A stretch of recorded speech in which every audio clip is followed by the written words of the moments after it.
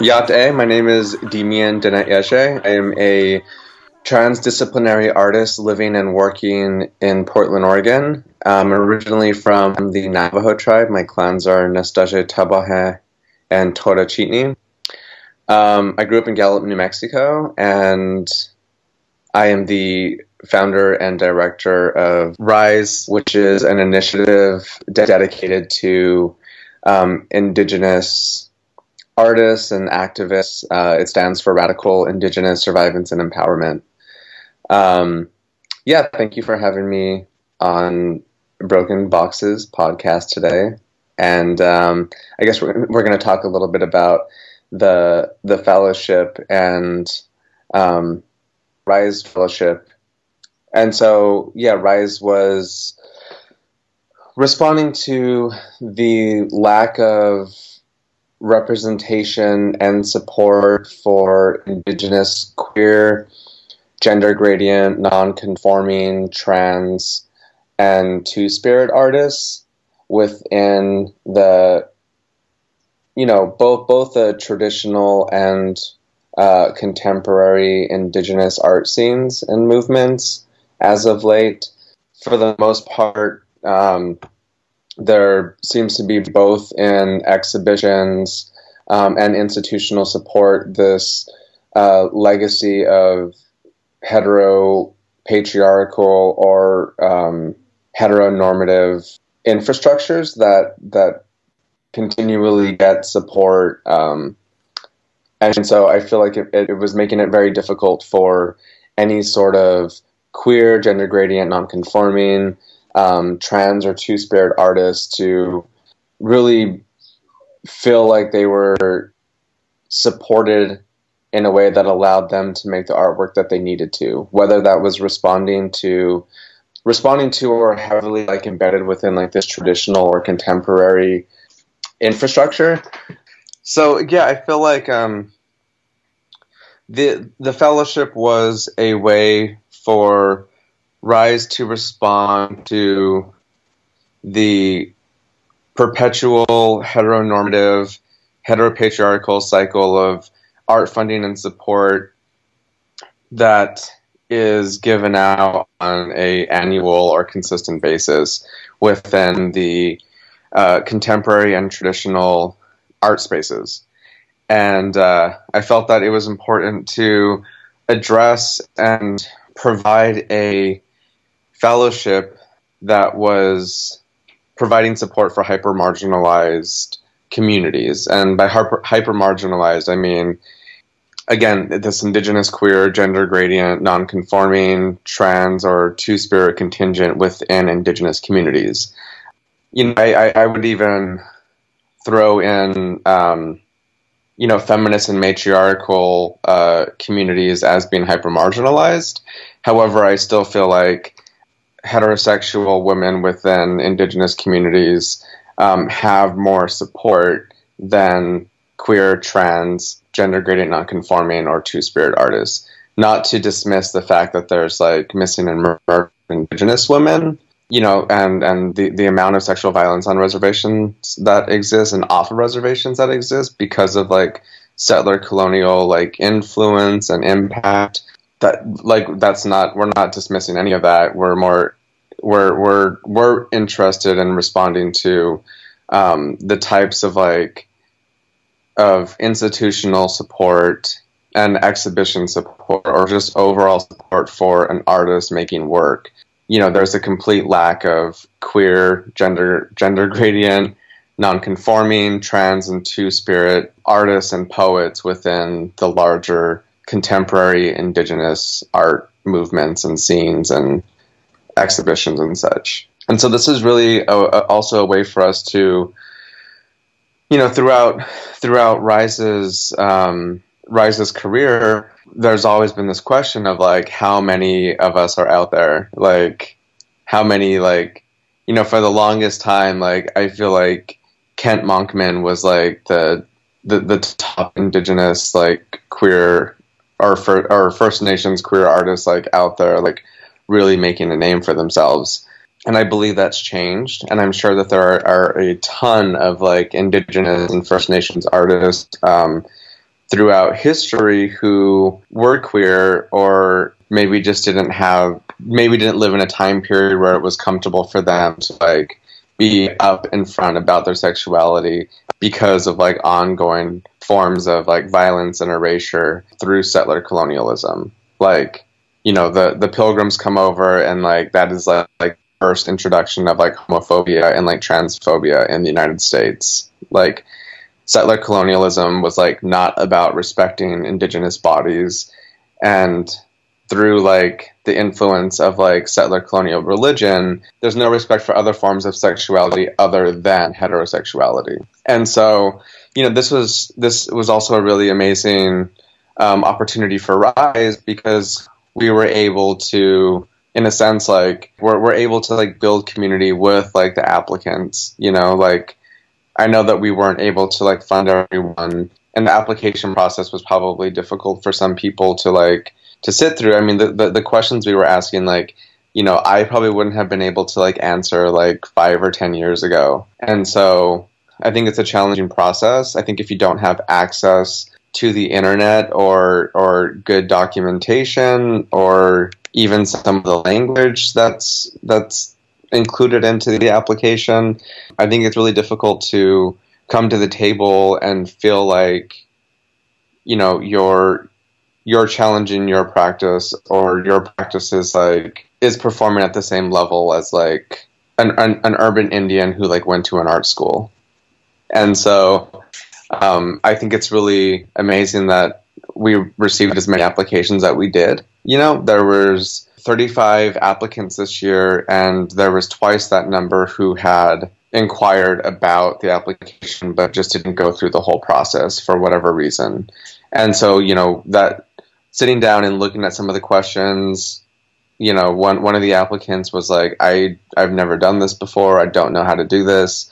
We realized that, like, there are applicants and artists and poets who are out there who may just need help trying to figure out how to do this. So, I think next year, like, what we hope to do is either provide, like, a guidebook, some sort of, like, resource PDF, or even do some sort of, like, web session that, like, allows us to, like, really help some of the applicants out through the process and help them feel confident in writing an artist statement or doing an artist biography, or even knowing how to, like, document something in a professional way, like just using something like your iPhone camera. There's just little tricks that we can riff off of.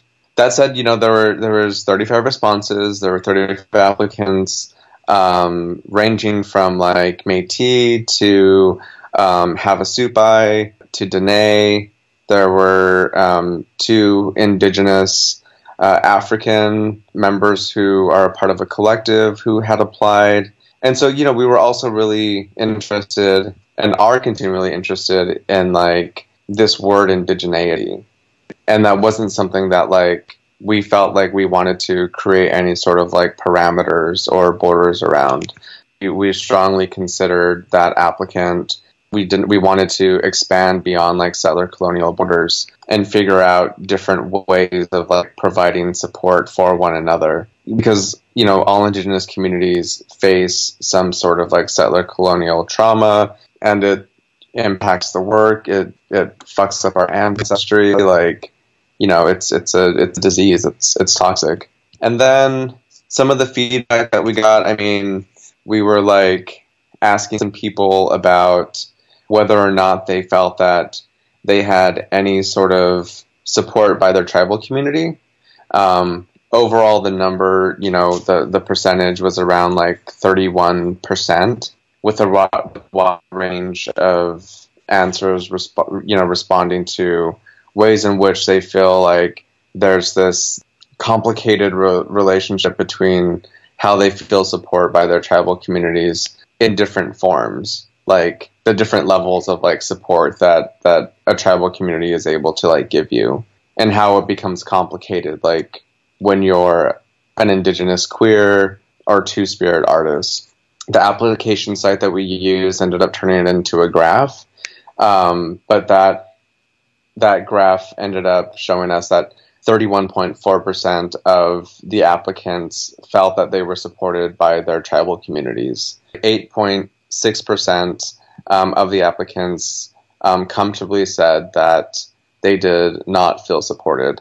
And so, every other person who responded beyond that, I don't know what the percentage is right now, had some sort of like complicated response. One person was like, felt that they didn't feel like they had a tribal community. Oftentimes the response was like, I both feel supported and not supported. Like, it's a complex issue. I feel supported most of the time, but like not all of the time. Like my sexuality or my gender construct like doesn't feel like it's supported, but I feel supported in other ways. Another graph that emerged out of this whole application process was whether or not applicants felt that they were supported by art institutions or organizations. 37.1% of the applicants felt that they did not feel supported by art institutions or organizations, whereas 25.7% comfortably felt like they had some sort of like institutional or organizational support. But again, there's this huge, almost a third of the graph that, again, is answering in this very like uncertain like terrain. Like, I feel supported and I don't feel supported. Like, I feel intimidated to participate. So, I feel like this is a really good way for us to like be thinking about these things and even questioning like the spaces that we inhabit, or the way that we inhabit spaces, or the way that we aren't like allowed access sometimes. And so, it's been a very cathartic process going through the application process, like especially just trying to understand and ask yourselves like questions in relation to like how one's like sexuality or gender identity like informs a creative practice, and the ways in which that it is informing your creative practice. Like when we were first thinking about the application process, we were thinking about like ways in which like the larger queer mainstream art movement is its own thing, and it sometimes comes on in this like settler colonial way as well, that is like pushing this like Western construct, like gender and sexuality construct. And so, we were really thinking about the ways in which we could insert like our own like indigenous forms of like sexuality and gender identity into like a larger art movement, but more importantly, like into our own art practices. I think it's really important for us to consider and completely like become confident working outside of this like Western normative construct or constructs. I think that ultimately is what will allow us to like build our own communities and like forms of support, whether they're like financial or emotional, physical, ancestral, or whatever. Like I feel like ultimately like being able to understand or imagine or enact the ways in which like indigenous ideas of like sexuality and gender identity existed prior to settler colonial contact could be like reawakened like through an artistic practice or even through poetry. Like that's an important thing for us to consider. So anyway, that's a little bit about the application process. I hope that made sense. Thank you for sharing all of that. And then do you want to break down who the recipients are and how they were decided, and any honorable mentions, and how you responded to the applicants who you weren't able to accept funding this year through the fellowship? Yeah, so this being the first year, I mean, this is the first time I've done this sort of, I or Rise has done this sort of thing. Like, for the most part, it's been like more of an exhibition type vibe. So like, you know, doing a call for art, getting back like similar, I mean, not exactly similar responses, but in terms of like getting an artist bio or statement or a CV and resume and samples of work, like that was familiar territory. But like trying to whittle down like how we select an applicant, like based on different types of like criteria that we had set up. You know, I think that was like the most challenging part, and doing so in a way that was like not following completely like the way other applications tend to, you know, ask things of the applicant. So like, for instance, you know, sometimes an application will be like, why is this your time? You know, like, why do you deserve this money right now? Like, what benefit can this have to your practice? And for this application, we really strayed from like asking that question because we didn't want people to feel like they were trying to like justify their practice. You know, we wanted to really try to get an overall sense of someone's trajectory, like where they've been, where they're headed. But coming out of it, we totally see like the benefit of asking a question like that. Mm-hmm. Maybe not asking it in terms of being like, why is this your time? Like, why do you deserve this money right now? Because that comes off as a little like forceful, and I don't know, it just always rubbed me personally the wrong way. But maybe asking in a way that is more sincere, and you know, other applications will be like, how could this fellowship benefit you? How could this opportunity benefit you in your practice? Like, what could these funds be going toward? And I think that becomes helpful in the sense that you get a greater idea and sense of like where the artist is and like what types of exhibitions or projects they have and how like this money could definitely benefit them. But I you know, because this is unrestricted, like another aspect that comes through the fellowship is like, and that we want to like lay down like very clear to like the recipients is like, if you want to like use this fellowship to like take care of yourself, to like pay some bills, like get caught up on things, like go on a vacation or like do something like extraordinary for yourself and your community, like, or even just like buy new equipment, like whatever you want to do with it, like do what you need to do right now in like your career in your life to like sustain yourself. If that's like getting a gym membership or like going to acupuncture or like flying across the country to like hang out with your friends for like a week or something, like, you know, all these things are like valid forms of self-care and helps the creative practice get to where it needs to be. And so that's one thing that I think the initial opposition to include that question, that's where that came into play, was like, we understand that sometimes people just need this money to like pay the bills and like survive.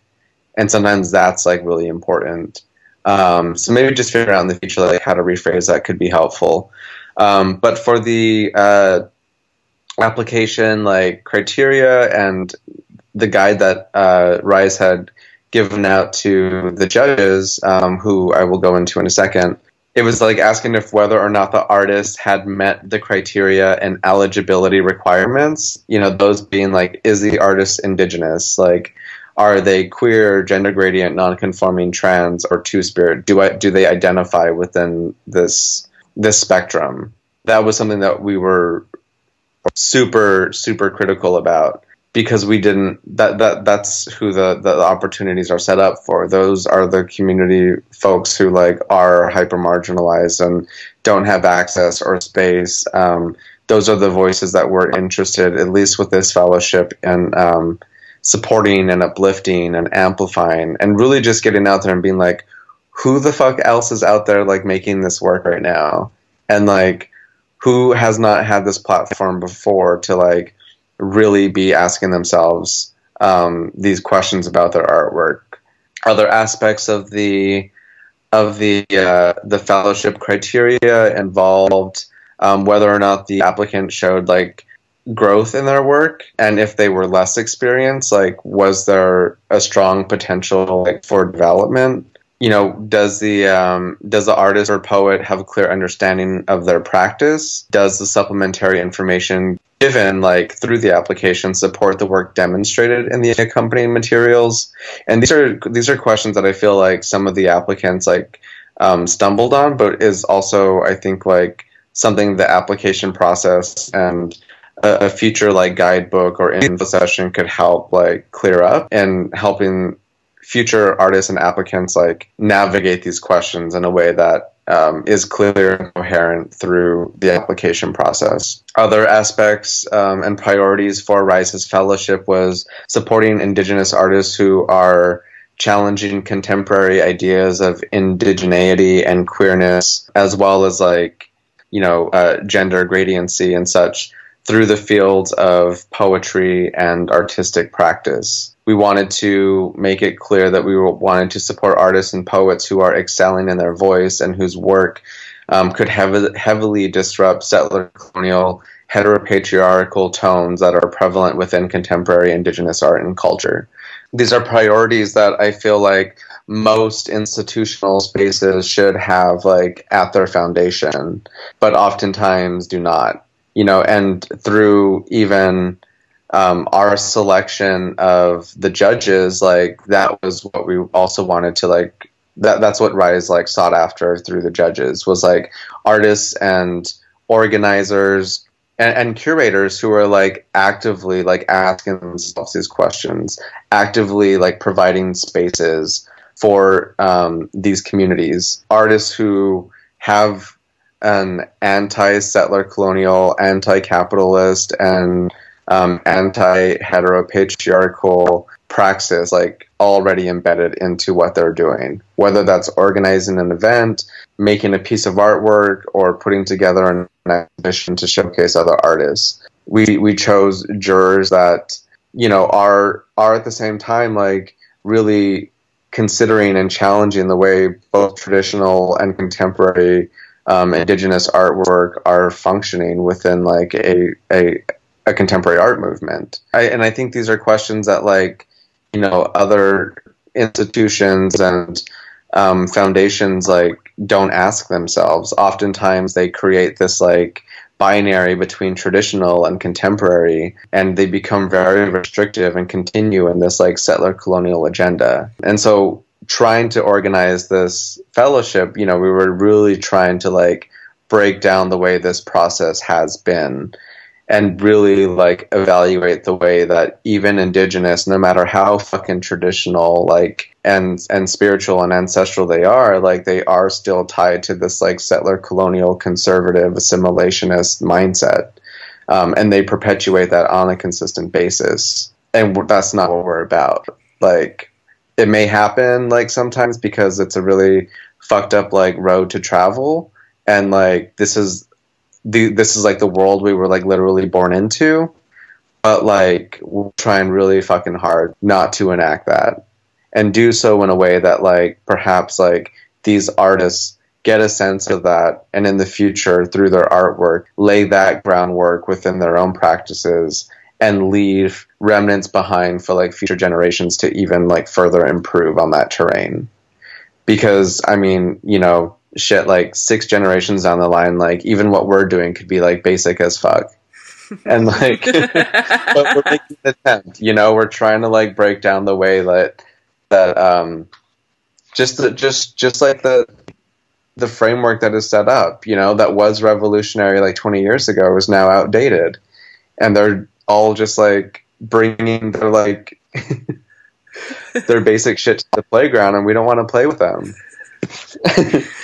Well, that's what I really appreciate about RISE, is that it's like there becomes this point at which it's like, do you want to sit there and complain and point the finger and be the victim of this long legacy of, like, settler colonialism and these ideals and this categorizing and boxing and separating? Or do you want to spend that energy and, like, create the work and the space that you see lacking? And I think that's what this fellowship and what RISE in general does. It's like, you're just making the space that you see not existing and not being upset that you're not being involved in those narratives that are toxic and highly problematic anyway. Yeah, I mean, some people have responded and been like, thank you for holding this space or for doing this. And it's like, well, you know, we have to do it. Like, unfortunately, like, we're the ones who have to do it ourselves. And we have to build a community ourselves and support one another. Like, at the end of the day, like, that's what it comes down to. Like, whether or not we agree with each other's artwork, or whether or not we're at the same level, or whether or not we have problems with like the way somebody is representing their tribe or like their sexuality or whatever the fuck ever, like, that is also a like settler colonial like mindset, you know? Like, at the end of the day, like, there's so few of us in numbers, but we're getting stronger, like, you know, as the years go by. We just gotta like rise up and like support one another any which way we can, even if we contest it. I mean, this is something that's like even difficult for like myself to do on a consistent basis. Like, I don't, like, me personally as an artist, like, you know, I feel like I don't agree sometimes with other artistic practices, but I try my hardest to like recognize where that comes from inside myself. And it's not always successful. It's not always easy. But this is an opportunity where I'm able to like allow something to exist in the world, take a step back and facilitate it in a way that is more like giving background information into the application process and answering questions, and allow like an artist panel to like come in and like make those decisions. And, you know, at the end of the whole application process, you know, like, there was a general consensus with like, you know, who received this year's fellowship and like who the honorable mentions were. And one of the panelists was like, is that okay with you? And I was like, no, like, this is nothing to do with me. Like, I'm just here to help facilitate everything. Like, y'all decided like what you wanted to do. Like, I'm just helping this process like the best way that I can. Asking questions, throwing in like information, just being a resource and helpful during this process. You know, okay, so maybe this is a good time to go into who the judges were. Yeah. This year's judges consisted of 3 Indigenous queer, gender gradient or non-conforming, trans, and two-spirit artists, and organizers, curators, like people who are heavily involved in the arts. Rice had chosen Hank Cooper, who is the arts program manager at Daybreak Star Indian Cultural Center up in Washington. Hank, for their thesis paper, had done some work around like Indigenous, queer, and like two-spirit artists, and had conducted all these interviews with like various artists.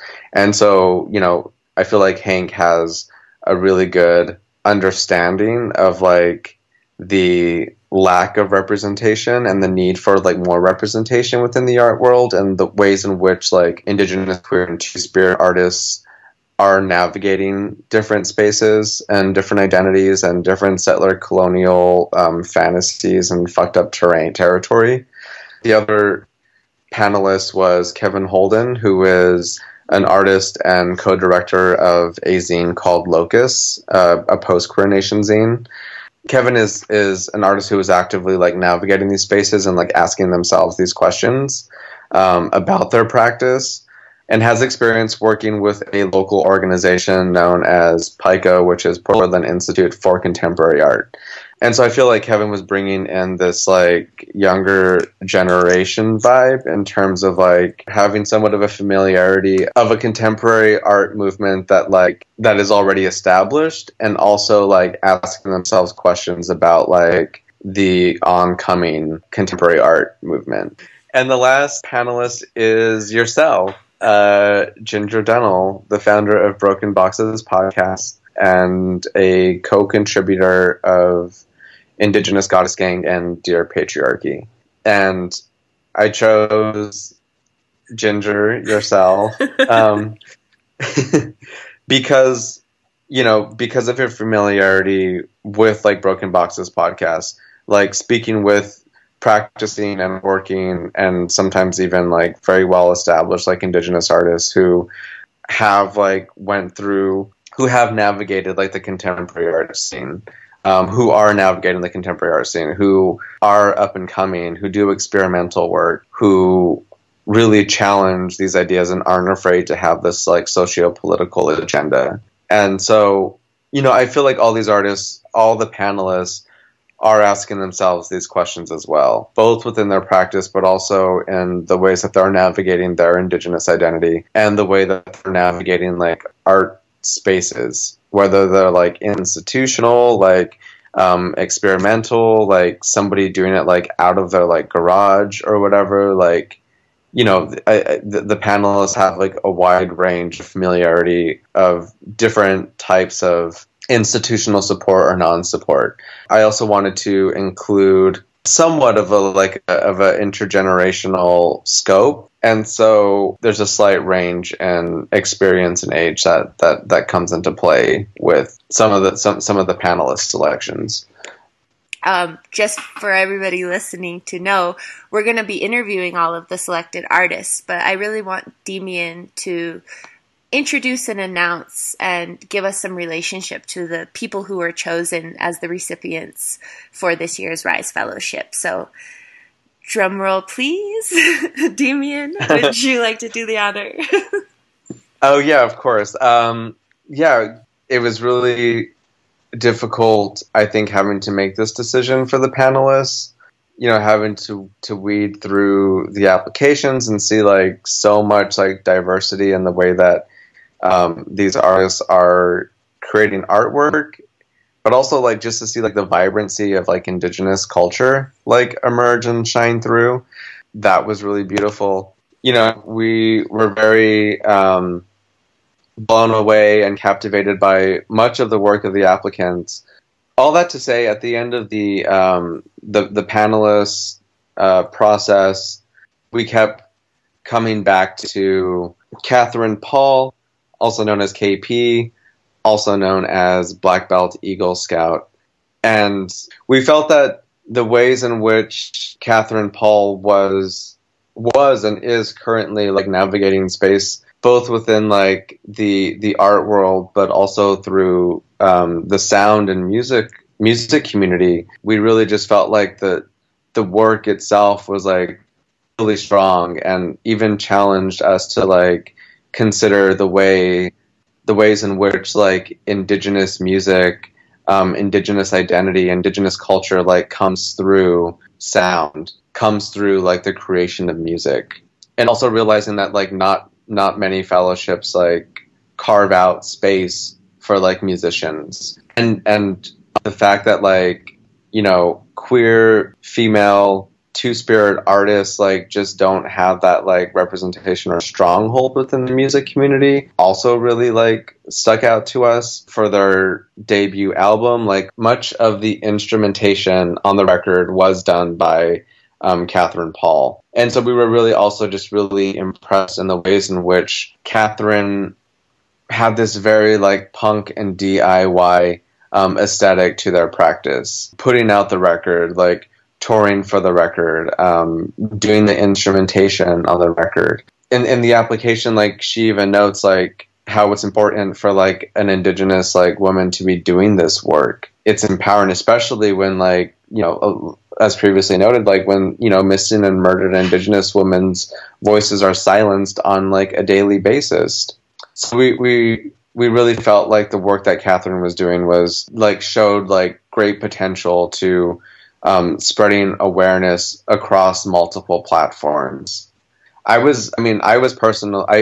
become personally captivated in it because like through trying to like even like imagine like different ways that Indigenous culture or Indigenous sounds like influence something, like it's interesting to me because like you could even imagine like something like Feedback having like a similar sound to like that of like a flute or like something like natural heard within nature, you know? So it was even just like reimagining the way that some sort of like digital tool can be utilized to like reference like indigeneity or like Indigenous culture or Indigenous sound. And there's really beautiful moments in that record where that happens. Catherine ended up being the lead recipient for RISE's fellowship. because they're badass, creating beautiful, meaningful work, and who is currently working on future projects, a follow-up to Mother of My Children, which was their debut album and is beautiful and amazing. But yeah, and thanks to a very generous donation, the fellowship in general was self-funded through a lot of the work that Rise does. We, put out zines and sell T-shirts and posters that, are available for free over the internet, but have been requested as a way for people to donate to the work that Rise does. And so, we were able to fund the initial $1,000 artist fellowship. But thanks to a generous donation, Rise was also able to offer 2 additional fellowships in the amount of $500.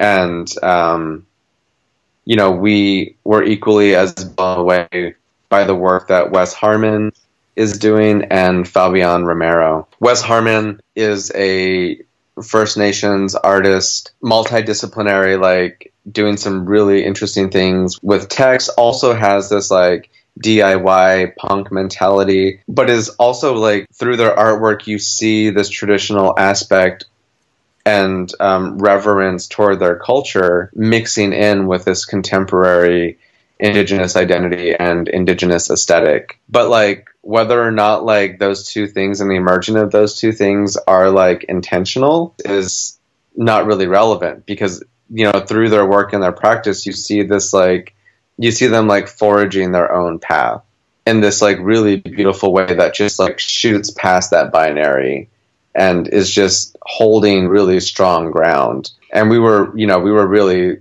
really impressed by the work that Wes is doing. And, thankfully for this, generous donation, we're able to, support the work that they're doing.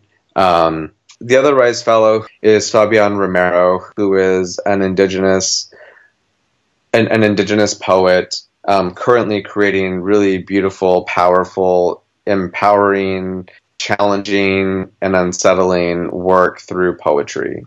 They've also done some, really interesting visual poems, but they're through their work speaking about ancestry and community, tying it back to border issues and immigration. And that was one thing that the Rise Fellowship really wanted to do as well, is reach outside of even Indigenous cultures in the United States, completely just disregard that border and really figure out ways that we can support one another. And, this was a really beautiful opportunity for us to do that. And we're thankful for, the work that Catherine and Wes and Fabian are doing on a consistent basis. As I know that, sometimes when you offer an award to someone, this thanks comes back to the space who is providing the support. But we want to be clear, this is our form of gratitude for the work that is already existing. The work that these artists are doing are bringing them into these spaces, are giving themselves these opportunities. So we're thankful for the work. We're thankful that there are people who are out there doing this on a continual basis.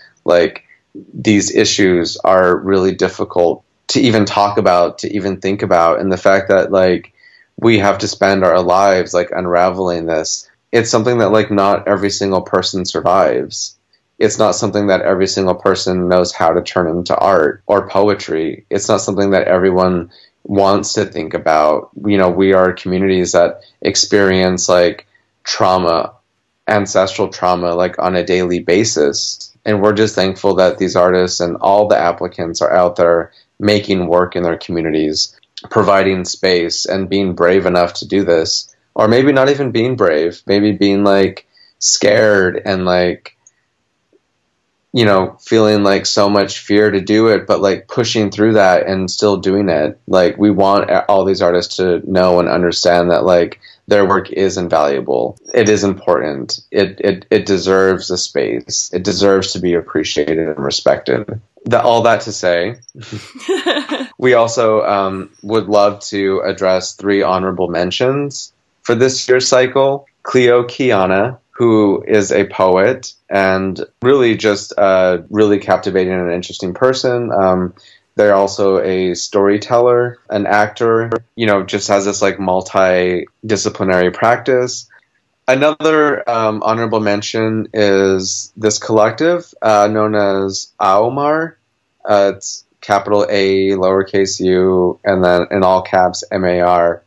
They are an indigenous collective doing, multidisciplinary performative work. And this is another application that we looked at very closely because they are also talking about indigeneity within like their African ancestry. And this was another instance where we were really interested in the work that other indigenous communities are doing. The questions they're asking themselves about sexuality and different types of like gender constructs that either existed or have not existed, prior to like settler colonial contact. How do we imagine like the ways that indigenous like sexuality or gender can be formed or reformed or evolve? And the last honorable mention we'd like to recognize is Dakota Alcantara Camacho, who is doing some really interesting and captivating work within their community, primarily through hip hop. So we really wanted to, in addition to recognizing the fellows this year, also just take a moment and, honor some other work that is equally as compelling. I mean, every single applicant had some really amazing and beautiful work. It's a shame that we can't, extend more funding, channel more funding in that way. But, as previously stated, like we intend to do this again next year. We intend to help each applicant like bring their best selves through the application. Even these honorable mentions for next year are completely, fully encouraged to apply again. A lot of the, through even notifying the applicants who did not receive support this year, so much like love has like come back from the applicants, just being like so supportive and so compassionate about like what the fellowship is doing, and we're so completely like grateful like for that support. Even in spite of like not getting funding, like the ways in which they are lovingly like doing this through their creative practice and simultaneously recognizing like the importance this is on their community is like phenomenal. To come to the table with like that much grace is amazing. I think the next steps out of this application process, because there was so much beautiful work, one of the things that we're offering in addition to the fellowship is to assemble a zine that will showcase the artwork and the poetry from this year's fellowship applicants. Whoever is interested in doing that, we would love for this next volume of Survivance to honor the work of this year's applicants. And with that, we're able to offer some honoraria and stipend for the work. So, I feel like, at the end of the whole application process, like we're still able to like provide some sort of support to people's processes, to people's like artistic practices, to people's endeavors.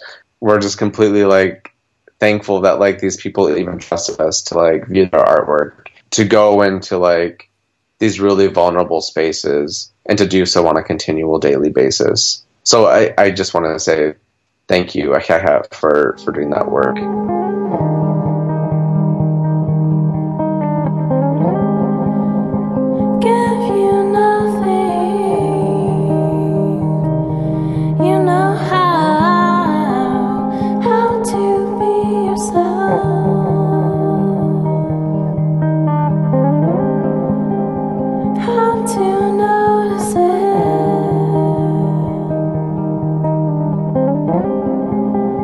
How to love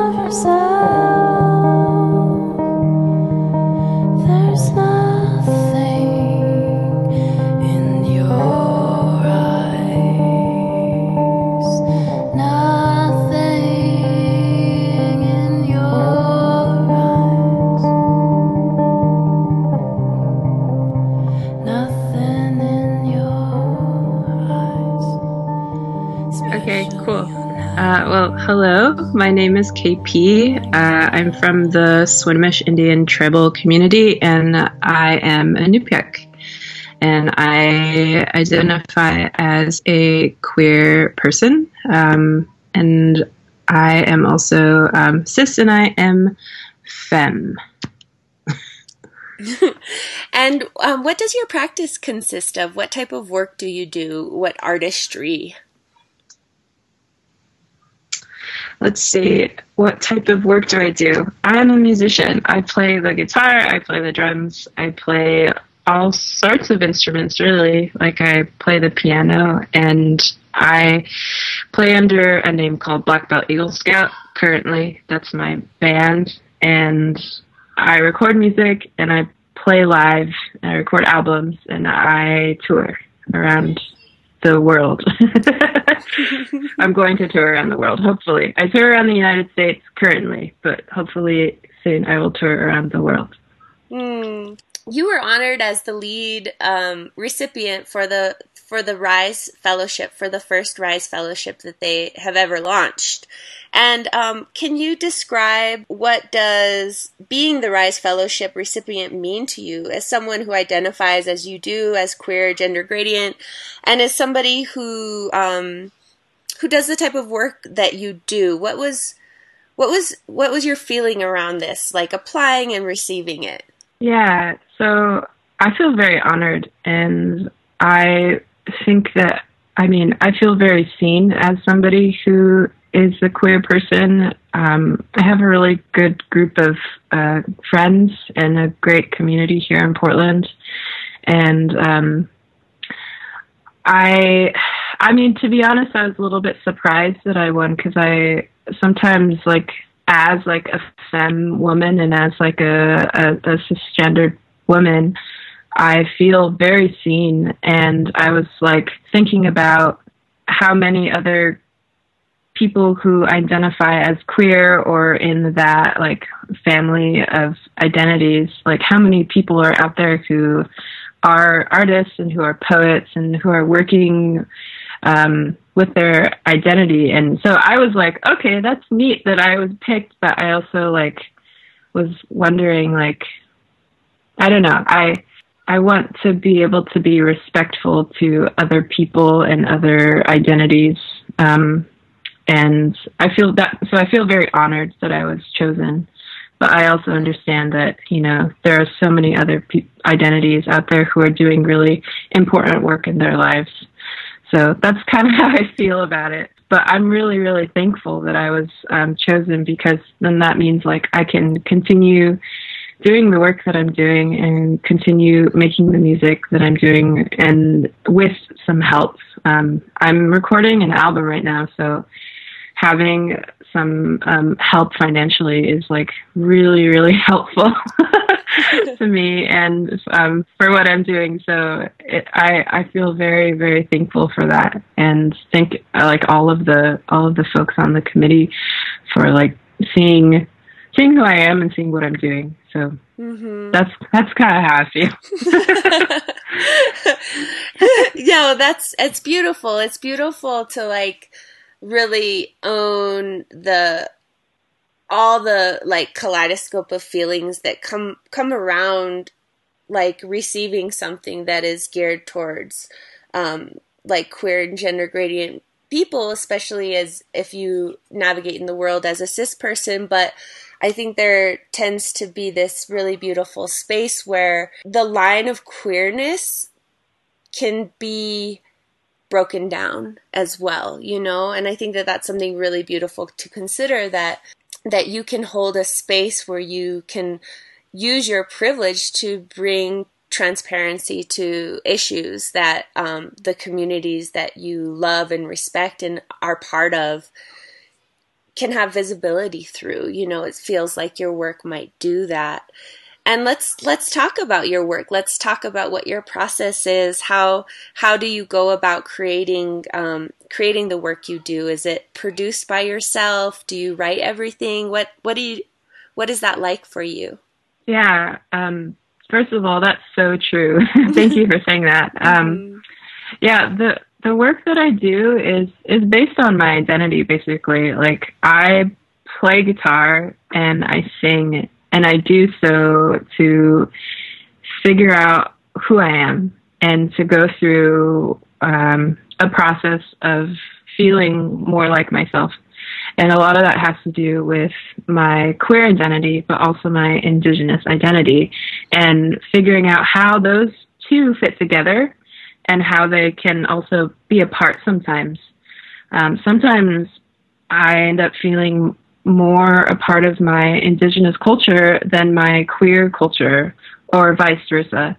And then sometimes in situations where I have amazing people around me who are queer and who are Indigenous, those melt together. So a lot of the music that I play, it's because I have a lot of feelings about that, and I try and figure out who I am and what it means to me to be in this world. Sometimes it's really sweet, beautiful music. Sometimes it's really loud and angry, and I'm a multi-instrumentalist, so I play the drums and I play the guitar, I play piano, and I sing, and I make my own music in a form that a band could play, essentially. So the music that I write under Black Belt Eagle Scout, all of it's me. I do everything. But then when I perform live, I perform with my friends, and they help me play the songs to a crowd of people so that, you know, there's that live experience of people understanding who I am as an Indigenous queer woman. Mm. And so you said that you're working on a new album right now. Can you tell us what is kind of the concept behind the work and where you are at in the process and when we can expect to receive it as public? Yeah. Yeah. So I am working on a new album. I'm going to record it in about 2 weeks. So every little moment I have, I'm just kind of playing music. The album is still about identity, and it has more to do with community and bringing in a community of people around me. The last album that I did was very much about grief and about loss and about love. There's still elements of that in this next album, because I feel like, you know, as a person, sometimes you can't always forget things that have gone on in your life. And especially if you're writing music about it, it tends to come up again. So this album, though, like, I'm very much thinking when I play the music about my friends and about what our lives are like right now, and also continuing to figure out my identity and my relationships with people. So that the album is about that stuff. And so I'm recording it in 2 weeks, and then I think it's gonna be available to the public sometime next year. I'm not entirely sure when, though. Yeah. That's really exciting. And do you feel like that the support that Rise was able to offer you has come at the right time for the work that you're approaching right now? Yeah, definitely. Yeah. I'm actually really excited to be able to meet you. Yeah. And yeah. Me too. Yeah. And also to be able to be a part of a bigger community of really amazing Native artists, Indigenous queer people, like, that's really beautiful to me. And I feel like Rise is really amazing because, you know, they bring people together and are able to offer that community. So I, especially right now with how my album is going, like, that's kind of a perfect fit for this theme. It's like, this is what I'm writing about. This is, you know, who I am right now. And I'm so, like, very, very honored and think that everything is beautiful about how Rise works. So yeah, it did not come at a perfect time. And do you have any advice that you can offer to young folks out there, young queer, Indigenous artists, musicians who are struggling, who need some kind of advice, anything that's like carried you through that you could share with the listening audience? Yeah, keep going. I think that is something that can be hard for people, but even if you write something, even if you play something, if you paint something, if it doesn't like look good or feel good, like just keep doing it, because maybe you'll come back in like a week or two and you'll see something different in it, and it'll make you feel better, or it'll be helpful for people. So sometimes I think that it can be easy to give up, but don't. Like, just keep going and keep doing, keep creating, keep making art. And I think that it's especially important for Indigenous people and people who do live in what is sometimes referred to as like a minority life, like being queer, maybe like coming off of a reservation, living in a reservation. Like, it's really important for those types of people to keep creating. And I think that where I grew up, so I primarily grew up on the Swinomish Indian Reservation. That's where my dad's from. And he, and my mom, like, I'm from a very, very traditional family. Like, always be quiet, always be like still, always, follow behind the parents, that sort of thing. And that's how I was raised. And I mean, I kind of loved it, because now I just see how important it is to respect your elders and to respect your culture. Like, it's very important to do that. And so I think that, if you're like a kid that's listening, if you're like on a reservation somewhere, like, and you're like that, you're like, okay, I'm with my family, like, and I do art or something like that. Like, it's really, really important to keep those things, because also, like, our culture is what is a part of that, and it's ingrained in ourselves, I feel like. So I feel like there are a lot of teachings that you can learn as a kid that can help keep you going. And I definitely had that. So I think what I'm trying to say right now is that it's important to listen, and it's important to be, find that respect for yourself and for our environment, your elders, our culture, because that's really good medicine to help you keep doing what you're trying to do in life, And when did you leave home? When did you begin this career where you fell into that next step of yourself and like exploring your artwork outside of your home environment, your space that you had with your family? Yeah. So I live right now in Portland, Oregon, and I moved here when I graduated high school. I went to college here, and I've lived here ever since. I got a job right after college, and I've had that job ever since. So I've sort of it's been a stable life for me. So I've been, that's why I've been here so long. But I started playing music when the kind of music that I play now, when I was in high school. So the Swinomish tribe is in Northwest Washington State, and it's right next to a city called Anacortes. And Anacortes has a really thriving music scene. A lot of DIY musicians are from that area.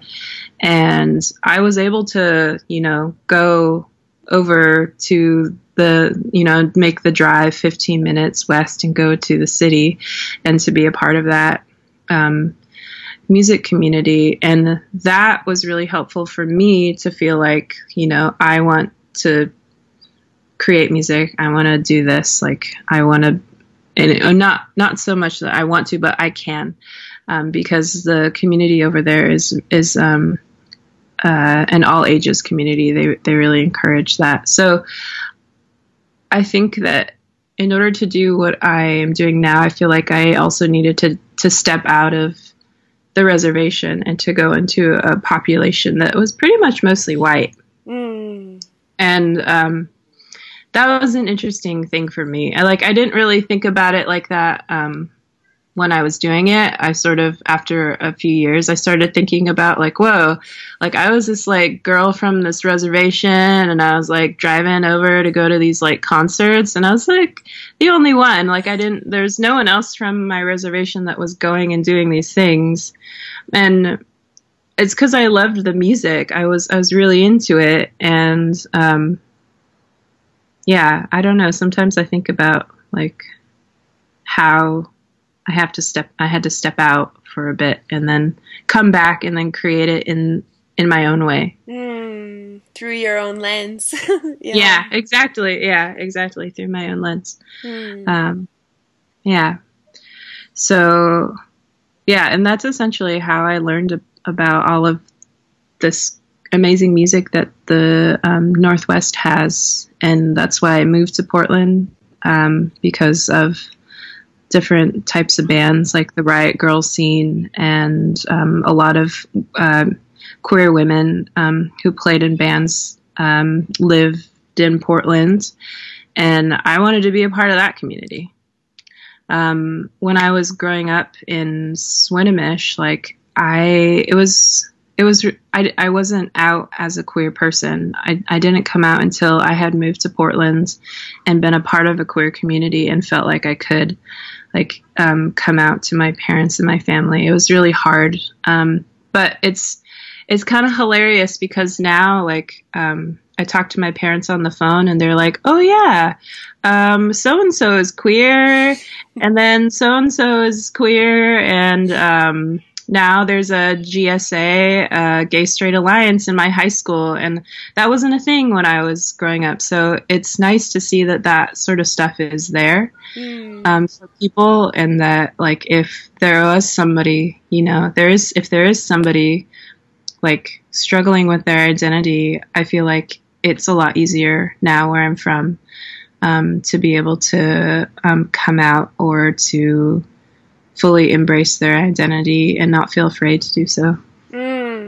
Yeah, it's so beautiful to see the transition in space and in places, and even within like our elders' brainwaves, as like when you first give them information in language, it's met with kind of a block because it's so new. But as more and more people start embracing and I guess normalizing like various ways that are often like as old as time, as old as creation stories for many Indigenous people, it becomes easier. And I'm seeing that more and more around the country and globally too. And it's really exciting to hear that about your traditional homelands as well. I'm like, wow, okay, that's good. This is happening.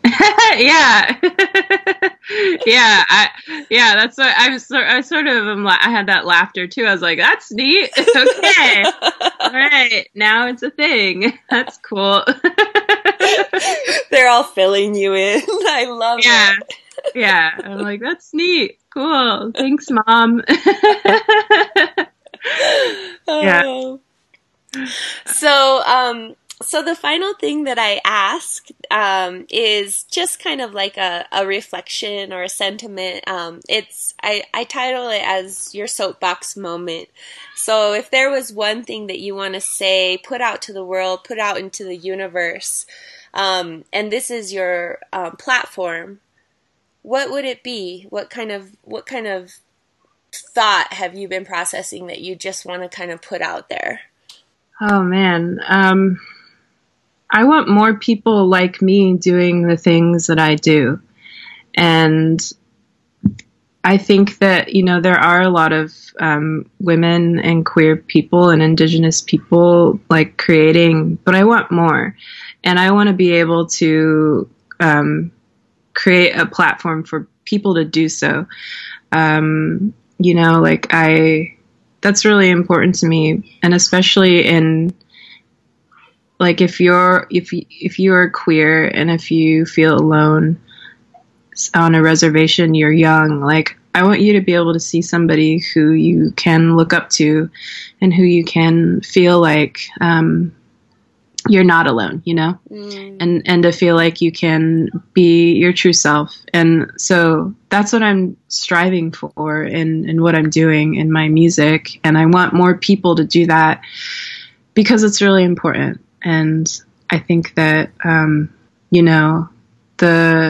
the way that we live right now, some people living on reservations, some people living in an urban setting, some people not having tribal status because the government messed up and doesn't want to give them their tribal status back. Like, we are all still indigenous people. We're all, one sort of person, and in, various identities and various, like, however you want to identify. And I think that we need to support one another, especially queer youth, indigenous youth. Like, we need to raise those people up in the world. So that's what I'm trying to do. And I want other people to do that too.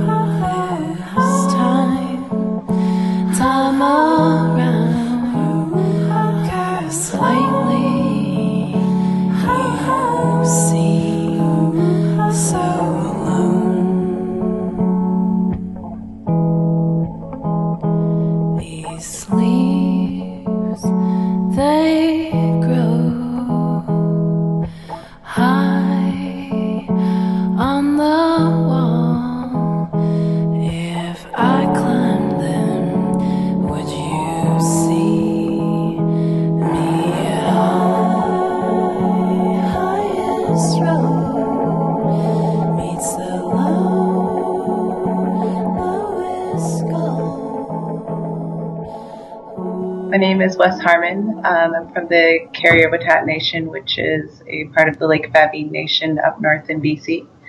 My pronouns are they, them. I identify as trans non-binary. And what does your practice consist of?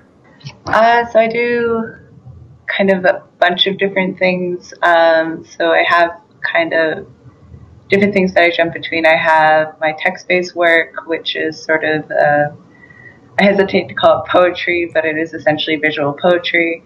Then I also have some textile beading work. I'm working on this series of jackets that I've been calling Potlatch Punk. So it's these jackets that I use traditional materials and methods and kind of blend it with DIY and punk kind of sensibilities around them. And then I also do drawing. I'm drawing a web comic right now called Cryboy. It's sporadic at the moment. It'll be like, I'll draw a bunch in bursts and then it'll sit for a while. Awesome. Yeah.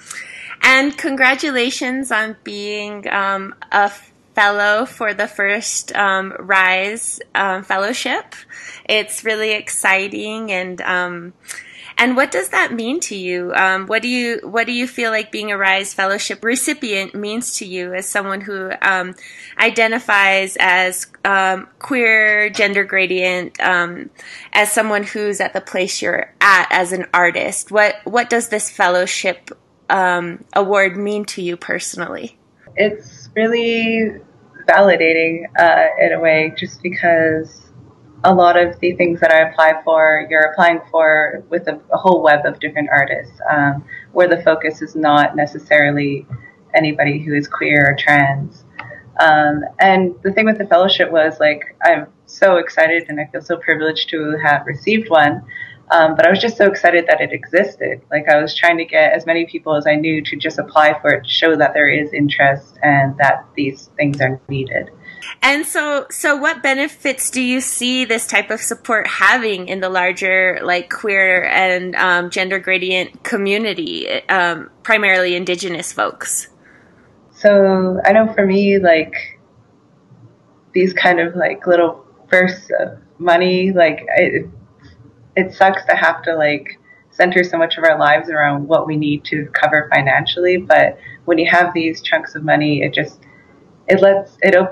relaxing, it's relieving, it lets you open up your mind to focus on the things that you actually care about and not have to worry so much about, like, hey, that phone bill is like 2 months overdue, or that credit card payment is just sort of haunting me.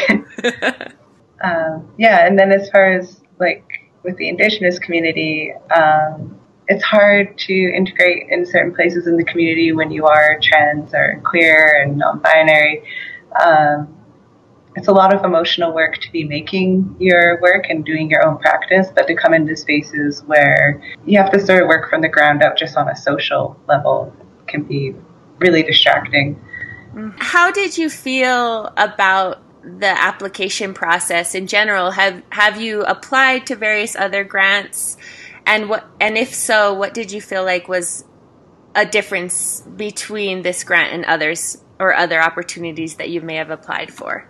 I've applied for a lot of grants and like kind of getting used to, especially the Canada Arts Council process of applying for grants. And a part of their process is asking, like, how does your work contribute to your community? And I've never been on a jury, but like when I read that question, my assumption is often that they mean like Indigenous community exclusively, not like kind of the queer communities within that. So again, you're kind of having to like explain, like, I'm Indigenous, but also I'm queer, and there's some complications sometimes within the community that come up through that. So applying for the fellowship was having these questions that are directed specifically towards identity. Actually made it so much easier to think about and so much easier to respond to. So you mentioned your web comic. Is there any other exciting things that you have on your mind or on your plate that you want to share, that you want to celebrate about the work that you're processing right now? Anything that you feel inspired to share about where you're headed? Yeah, I'm doing a couple residencies this summer. So I'm going to the Conlin Dune Cultural Center in Whitehorse for 3 weeks. And that's kind of an interesting situation because it's open studio for the duration of your time there. So the public can come in and see what you're working on. I'll mostly be focusing on my text-based work there. And then later this summer and into the fall, I'm going to do the Klondike residency in Dawson City. So, and that one's really exciting because it's just like space and time and yeah. Congratulations. Thank you so much. Yeah.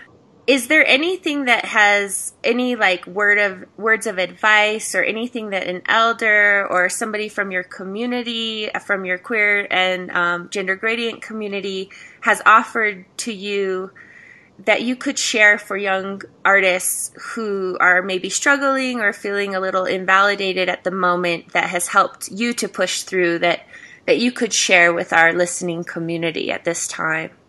Yeah, I think the biggest thing for me particularly when I'm working on the text-based work, but it does carry throughout all of the parts of my practice, is remembering that you can hold things back for yourself. Like, not every part of your identity has to be available for consumption. You don't have to work to make your work look like it's Indigenous or make it look like it's queer, because inherently it already is. And just finding ways to talk about that is up to you, and is done through conversations with your peers and with people that you trust. And then I'd like to offer you a soapbox moment. If you could say one thing to the world, what would it be? It could be anything. That's such a big question. Yeah. Having been someone who's been in those places myself, where you don't feel like there's anyone listening or you feel like there's anywhere to even go to. I'm always been glad that I've waited, that I let the thought happen and let myself feel all of those things. Because once you've felt it and you start to process it, it does start to become more manageable. And by waiting, you're also waiting for all the good things to happen. Mm-hmm. And do you feel like art has been a tool for you in survivance, basically? Yeah, it's always been something that at first I did for myself, and then the more I've been doing it, especially going through university for art specifically, realizing how much of an impact it can have on other people and how much your voice is valued and your experiences do matter and how much they do relate to other people. If these walls could talk, stand still through hell, and do grow farther away from you. My name is Fabian Romero, and I am a Purepecha from what is now Michoacan, Mexico, and born there, came to the U.S. when I was 7. I am the daughter of Maria Ortiz Romero and the grandmother of Eulalia Ortiz and Enedina Viña.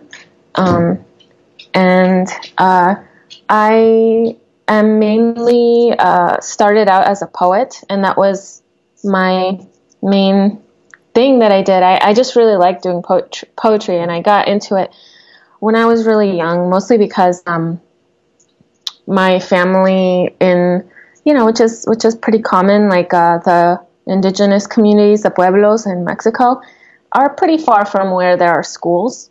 So my family, my mom has like a elementary school education. My father has a little bit more, but for the most part, the women in the family, because so much of our so much of what we needed depended on, so much of like our survival depended on harvesting food. We just did not.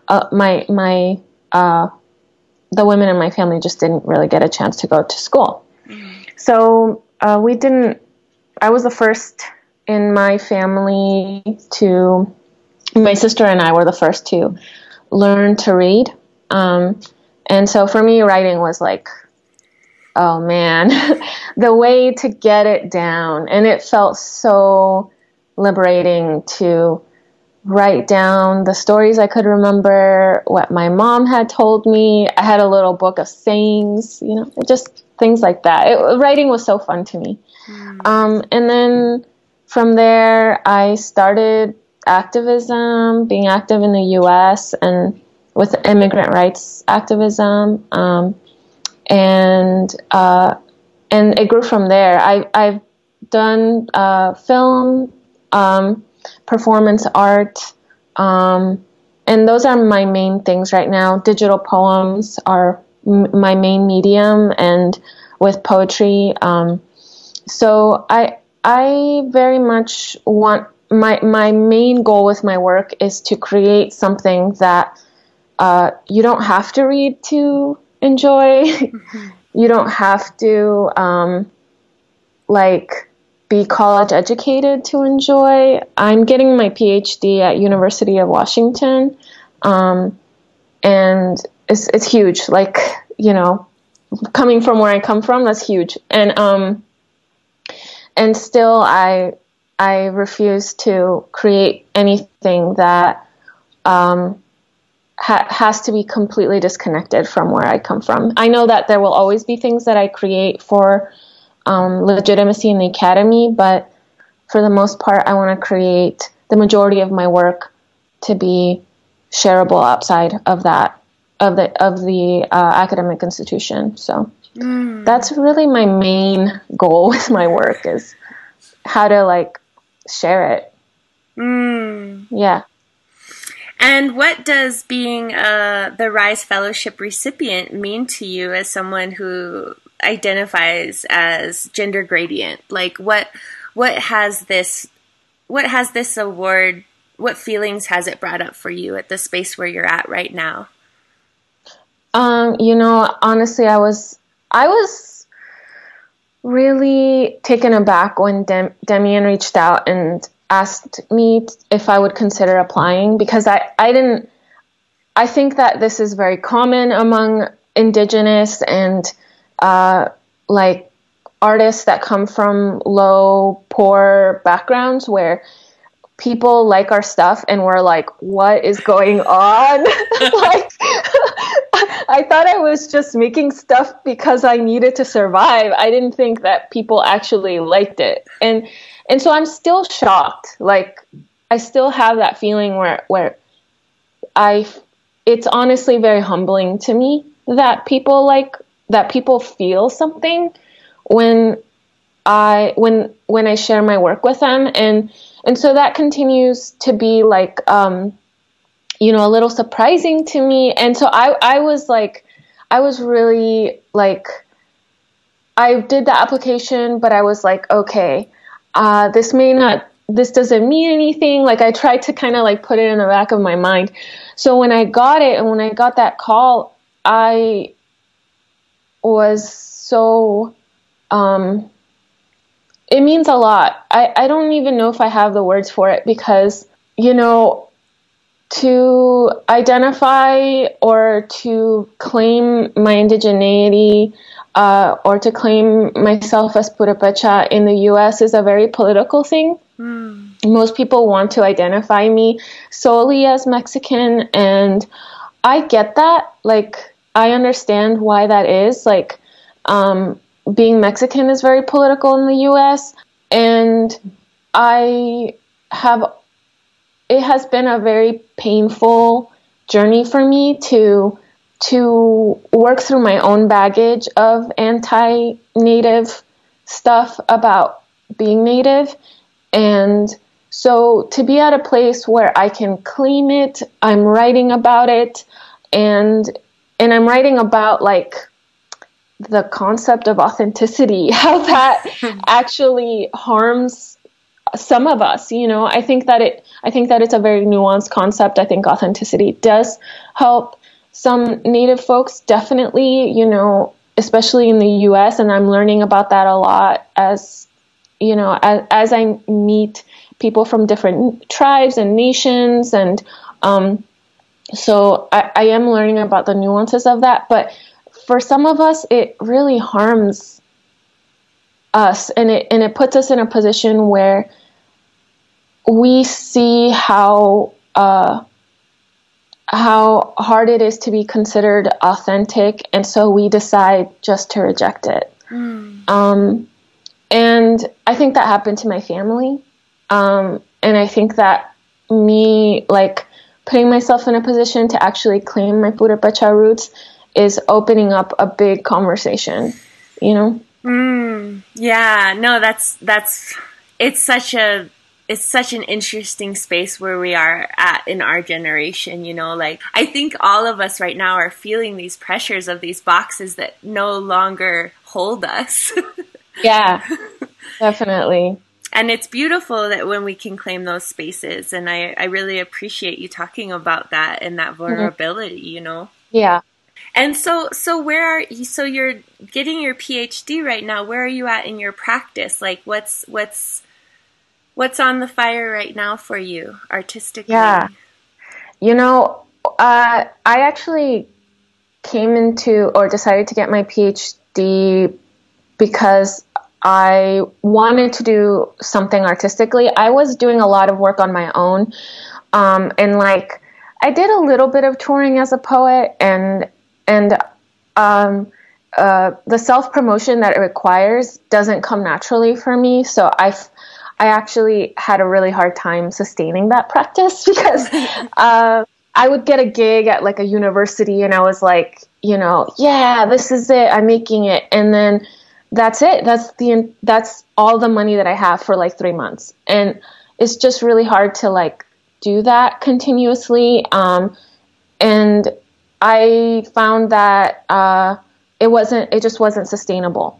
And so in the long run, I wanted to do something where I would be able to make a living. I think that, I am, even though I believe that borders are violent and that they cause a lot of harm, the reality of where we're living at now is that as an immigrant, there's a lot of obstacles in my way to have a stable life, and part of that stability comes from financial stability. And so I want to be financially stable. And I thought, okay, being an artist and promoting myself by myself, because I was doing it by myself, is not sustainable. So I could do it with a group of people, but that's also very hard because we would all have to like be in it at the same level. And then I thought maybe I could just get my degree, like a PhD or an MFA, and teach part-time or teach full-time and then do this. And then so I decided to do a PhD after I kind of weighed options. I got accepted to a few schools, and I decided to go to UW, University of Washington in Seattle, Washington, in their Gender, Women's Sexuality Studies department, which I chose it because it's very connected to the Native Voices program, which is a master's in film. Like they do documentaries and they do film studies and Native representation. And so I was like, okay, this is a really good fit. My advisor is Chicana, and she's pretty like artistic, and so I decided to go in this path. And right now my dissertation is going to be very creative. I'm interested in continuing to do performance studies, and a big part of what I do right now is I've been a part of this group called Hijes de su Madre, and it's like this like performance. It's an intergenerational performance group. We've been together for like 10 years. I'm in it with one of my elders, and also with one of my best friends. And we're like Central American, South American, Native folks and Caribbean.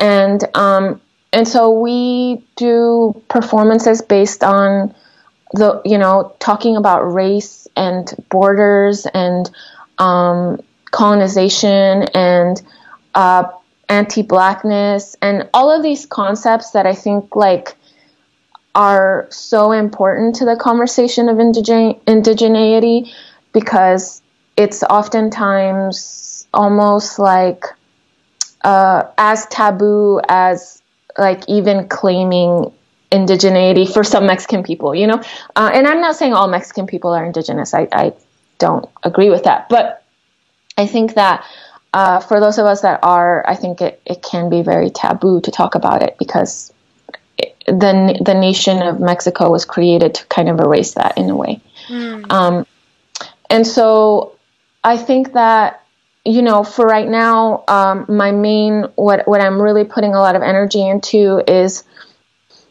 putting out a book of poetry that I'm gonna apply for some like prizes and see if I get published, or if I by luck find a publisher that wants to publish me. That would be great too. But that's definitely something I'm working on this summer, and putting out some digital poems. And so they're basically like digital stories, but narrated with a poem. And I'm very intentional about having them captioned so that people that are, deaf or hard of hearing can also enjoy my poetry. And and so that's something else that I'm working on. I already have one done. It's called Three Roots, and it's about the Afro-Mexican and indigenous people, how we like. It's kind of talking about the history of Afro-Mexicans and in Mexico, and how that's connected to indigenous, like the erasure of indigenous people in Mexico too. And so that's what I'm working on this summer, is more about that. And eventually I'm going to do like more performances and doing more like multimedia performances. And I have other ideas too. I'm like, if I can create more, I will figure out a way. And right now I want to do more visual work. And so I'm going to figure out what that means for me. I don't know if that means I'm a very slow illustrator. I do know how to illustrate, but, it could be that, or it could be like cross stitch or something, something where I want to have like more visual performance, more visual kinds of mediums down, because it really, I feel like I just grew up with this fire of creativity inside of me, because all of my family members are storytellers. Like coming from a family that is so that we were not like formally educated, meant that we had all of these other skills that are so creative and passionate, and that I am just trying to understand, how I've been taught to be a creative person. I've been trained to be an artist by my family. And I think that that's something that I'm trying to still understand today, just coming from, the family that I come from. And yeah.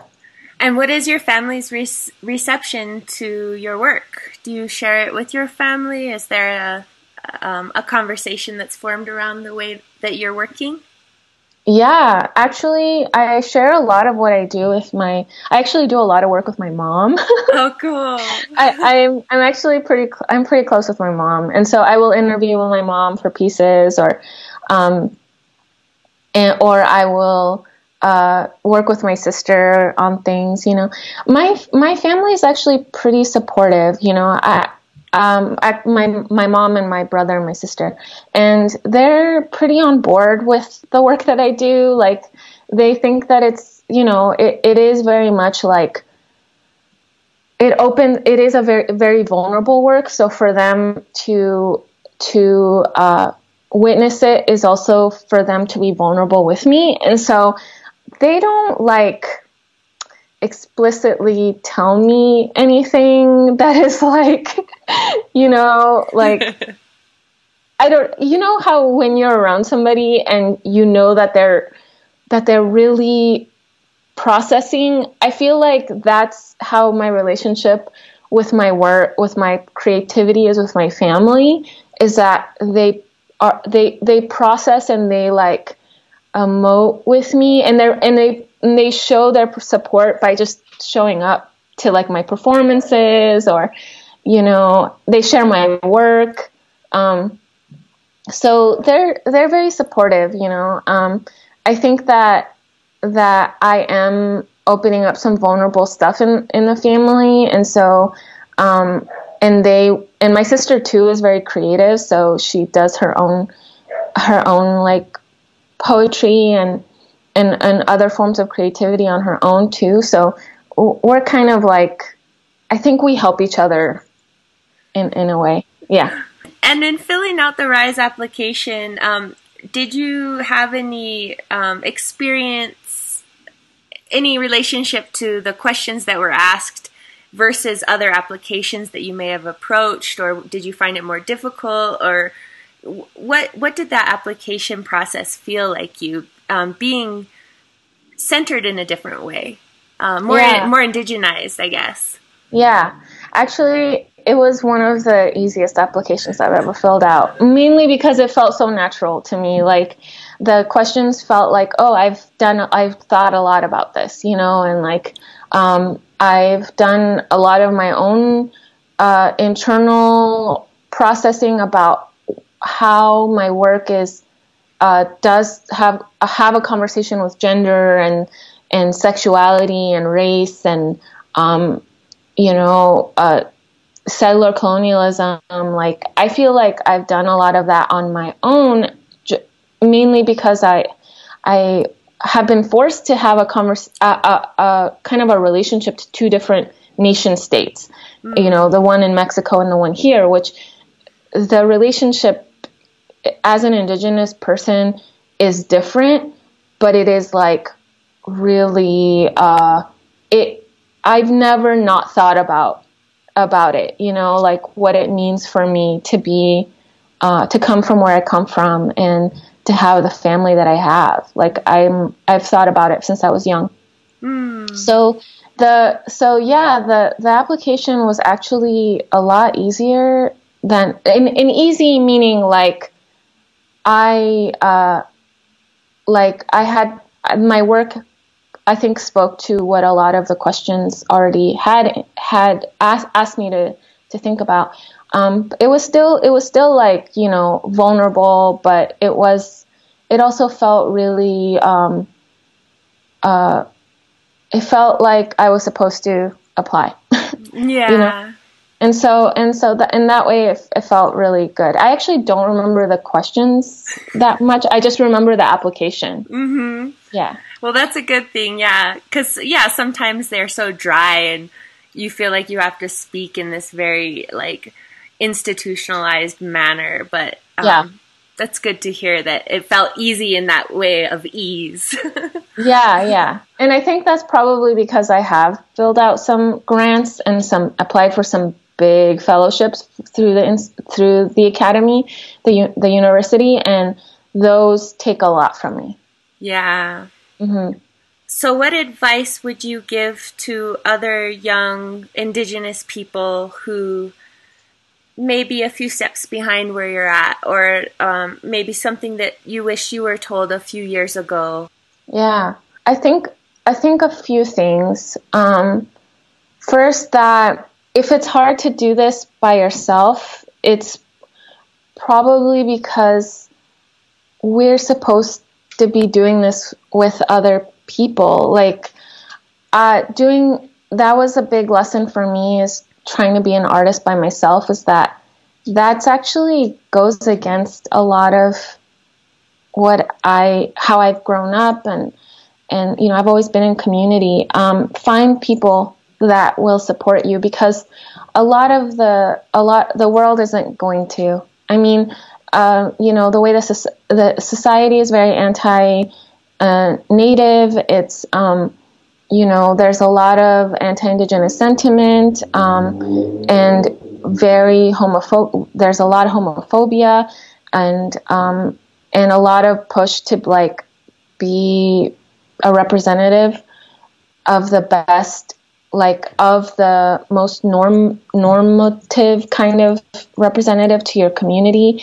And so find people that are like you, and remind each other that you're supposed to be who you are, and just keep going. Because that's how I've done it, is I found people, other genderqueer, two-spirit, gender non-conforming people who like loved me.